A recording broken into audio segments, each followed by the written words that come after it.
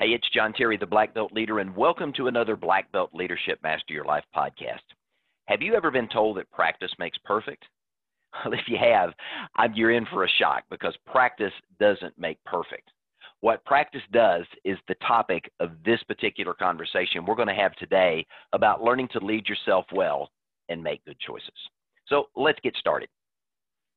I've had the privilege of traveling around the world teaching the martial arts, and it's been incredible what I've had an opportunity to see and experience as I've shared predator awareness, predator safety, rape and assault prevention, and traditional martial arts teaching and training, not only here in the United States, but in Central America, Africa, and the Caribbean. It's been an amazing opportunity, but some of the most amazing lessons that I've learned that have really shaped who I am as a martial artist came in the dojo, where I trained, and then later as a school owner, having an opportunity to work and train with my students. It's funny when I think back to some of the things I experienced as a school owner, and one of those was working with my 4- and 5-year-olds, the Little Dragons class that Mr. Kyle and I had in our school. These little rambunctious, rowdy kids would come running in from elementary school ready to put on their Little Dragons gis and punch and kick and play and have a great amount of fun. And like with most of our classes, we had an exercise component. We had some group instruction. And then we'd give the students time to begin to work on learning the techniques. Now, we followed a similar format in our teen and adult classes as well, but it was interesting, especially with the little kids, because they're still developing their coordination, their muscle habits, and all of the other things they need to learn to really become successful in the martial arts. And so oftentimes when they would do a technique or attempt to do a technique that looked nothing like what we did in class, we'd have to stop and kind of jokingly ask, now, what do you call that? Because it looked nothing like what we wanted to see. But if we allow them to continue to practice the wrong way, they would hone a skill set that would not properly serve them if they needed to use that particular technique either in a tournament setting or in a self-defense setting, whether this was little kids, teenagers, or adults. Practice doesn't make perfect, but it allows us to make permanent what we're learning. That's an important distinction when it comes to practice. I remember standing in front of my peers as a black belt instructor and having an opportunity for rank advancement, and they would continually remind me that the level to which I had practiced would show up in the way that I performed before doing a testing before my peers. When I would go to a tournament to compete, how well I did was a reflection on how well I practiced and the intensity and the focus upon which I put into my practice. Because as we're practicing and honing our skills every day, whether it's the martial arts, singing, dancing, architecture, cooking, whatever it is that you do, every day that we are practicing our craft, we're preparing for game day. Now, game day for some people may be going out on a football field or a tennis court or a basketball court and playing the game that they play, but for others, it's life and death. Imagine you're a 20-year-old female walking out of the mall and into the parking lot to go get into your car, and you're confronted by a man with a knife. If that's your game day, what you have practiced has got to work because your life depends upon it. If you are in sales and you've been working on a presentation to try to close a multi-million-dollar opportunity for your business, and it's game day when you have to make your presentation in front of a board that's going to decide whether to buy from you or for someone else, the practice and preparation that you've done are going to show up in your performance. Because remember, practice doesn't make perfect. We've heard that said for years, that if you practice it, you perfect it. But it's important that we understand that's not necessarily true, because practice makes permanent. That's why when you watch professionals that are out there performing at a very high level, you watch these golf professionals that can hit a golf ball over 300 yards. They can stop a ball. They can back it up. They can do these amazing things with their golf clubs. Why? Because they spent hundreds, sometimes thousands of hours honing those skills. You look at incredible basketball athletes that perform at a very high level. They have spent hundreds of hours standing at the free throw line, practicing that dribble, practicing that pass. Football players practicing throwing the ball, catching the ball, blocking. you pick the sport, those individuals that perform at a high class level have gotten to where they are because they understand that they have to practice with intentionality. They understand that they have to practice for perfecting what they want to be able to perform when it's game time. And you and I are no different. You know, one of my personal instructors years ago was Grandmaster Richard Bustillo. He was a student of Bruce Lee. And having an opportunity to hear Grandmaster Bustillo share some of the things that he learned from the immortal Bruce Lee when it comes to the martial arts is anybody in the martial arts dream. After all, who doesn't want to be the next Bruce Lee or Chuck Norris or Jackie Chan? You pick the martial arts superhero. Learning from those living legends is something that's always valuable. And one of the things Grandmaster Bustillo often reminded me and the others that he would teach is that Bruce taught a concept of thinking without thinking. It's a concept in the martial arts we refer to as Mushin, or literally no mind. Now, what does that mean? It means that you have practiced your skill set to the point that you no longer have to think, oh, a front punch is coming, what do I do? Oh, somebody's throwing a front kick at me, what do I do? Somebody has pulled a knife, what do I do?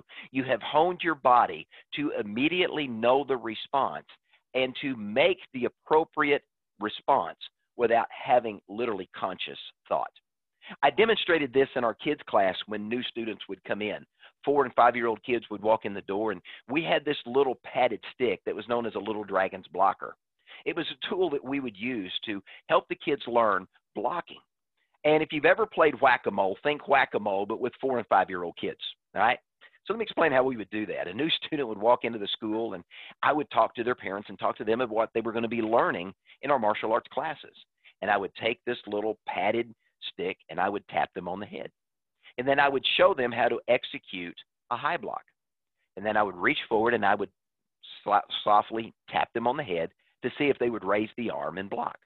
Now, the first few times I would do that, I would touch them on the head, and then slowly the arm would come up, and they would push the pad up off their heads. But after a few minutes of practice, when I would begin to swing the blocker their direction, their hand immediately shot up to block that particular technique. And as they came into our school, during training time, I would constantly walk around with this Little Dragon's blocker in my hand, and periodically I would reach over and I would try to tap them on the head or tap them on the shoulder or poke them in the belly, and would expect the kids in the class to make the appropriate block or the appropriate move to get out of the way.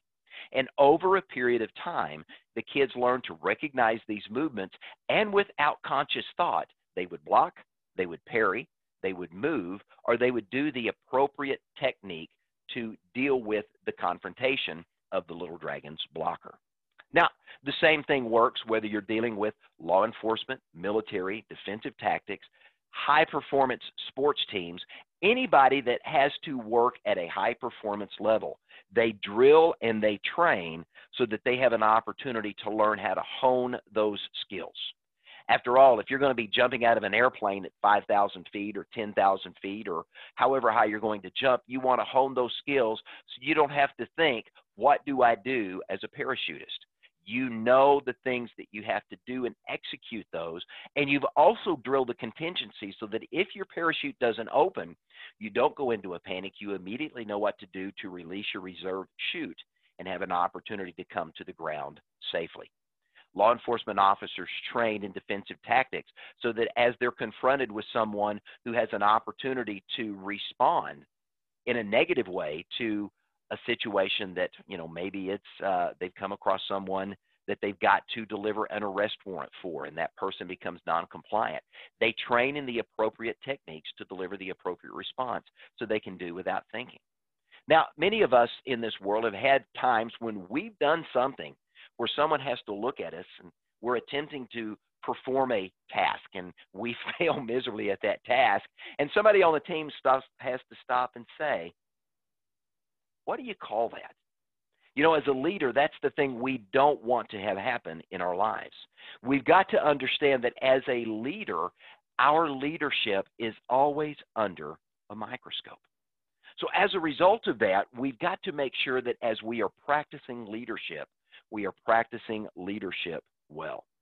You know, if you think back to some of the greats in the sports world, Peyton Manning, LeBron James, Michael Phelps, all of them world-class athletes. Now, they were at the top of their game for one reason, because they were intent on internalizing what they were learning, mastering what they do, and honing their craft in such a way that they can perform at a world-class level. SWAT teams, military, bodyguards, law enforcement, special forces, they all do the same thing. As leaders, how are we any different? We can only lead to the level that we find ourselves. And that means we can only take others where we have already gone. We can't take them where we don't know how to take them. So if you're going to be world-class as a leader, what does that mean?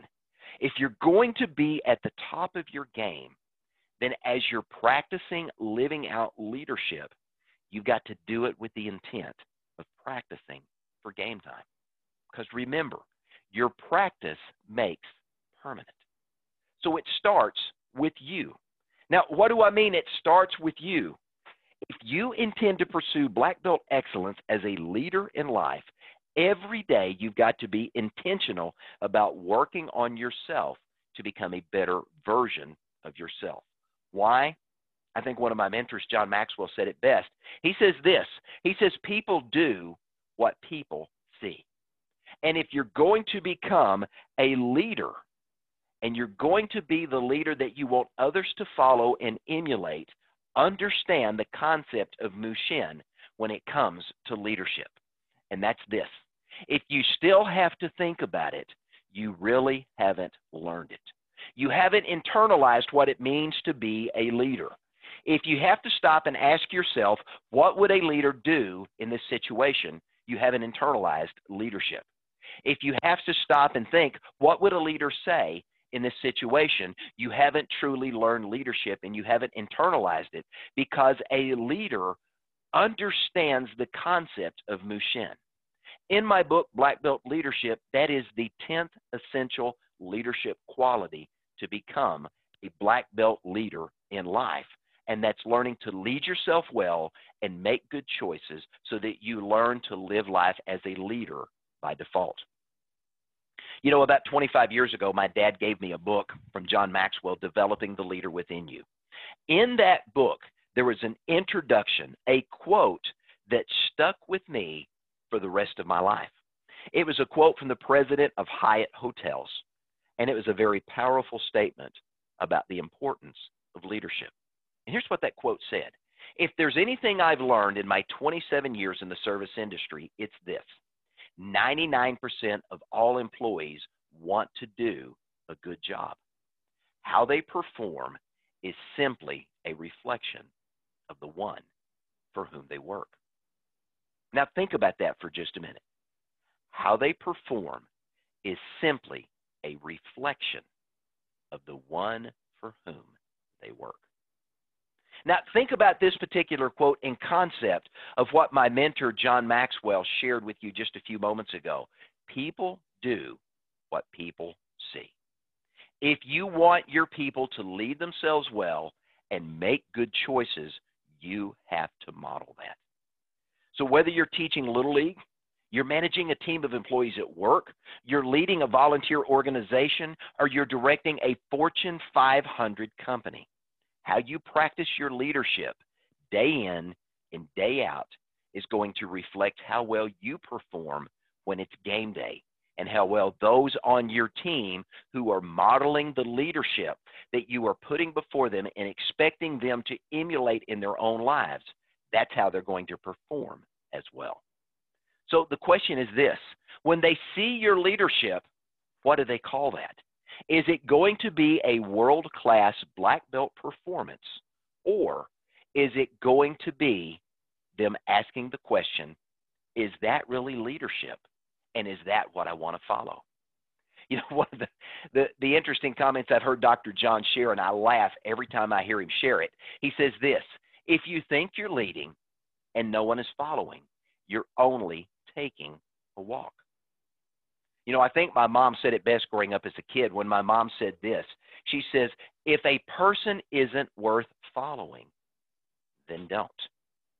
Now, if 99% of all employees want to do a good job, if 99% of the people you're leading want to do a good job, but how they perform is simply a reflection of the one who is leading them, what does that say about the importance of your leadership? If others have to ask the question, what do you call that? You're not modeling true leadership. That means your practice lacks purpose. Remember, people do what people see. So I want to challenge you to be deliberate about the practice of your leadership every single day of your life, so that when it's game time and you have to step up and lead, you have to take decisive action, you have to say something, you don't have to stop and think, what would a leader do? What would a leader say? Mushin, no mind, becomes your leadership model because you have internalized it to the point that you are no longer acting as a leader, you are living leadership by default. Remember, if you still have to think about it, you haven't really learned it. So I want to challenge you to live your life with black belt excellence as a black belt leader in life. How do we do that? By understanding that our practice makes permanent what we're practicing. So stop and take a look and inventory how you're leading yourself, the choices you're making every single day, because those choices become your beliefs. Those beliefs become your habits, and those habits become the model that you set before others. So let me challenge you. Be intentional in your leadership and lead them well. A black belt leader in life is in the relentless pursuit of black belt excellence. Hey, I'm John Terry, the black belt leader. And again, I want to say thanks for joining me for this Master Your Life Black Belt Leadership podcast. If you haven't connected with me on social media, I encourage you to do so. BeABlackBeltLeader.com. You can go to the contact page and you can connect with me on all of our social media sites where we're regularly sharing insights, tips, tools, ideas, and resources to help you grow yourself and those around you. I want to thank you for investing in yourself, for believing in the black belt leader that is within you, and taking the time daily to develop and to deploy that black belt leader within to make a difference in the world around you. We need more black belt leaders. So step up in your own pursuit of black belt excellence and challenge others to follow you on that journey. The resources and tools to help you do that are on my website, BeABlackBeltLeader.com. Hey, again, John Terry, the Black Belt Leader, thank you for joining me. Thank you for believing in yourself, for investing in yourself, and continuing to grow yourself as a black belt leader. Have a great day.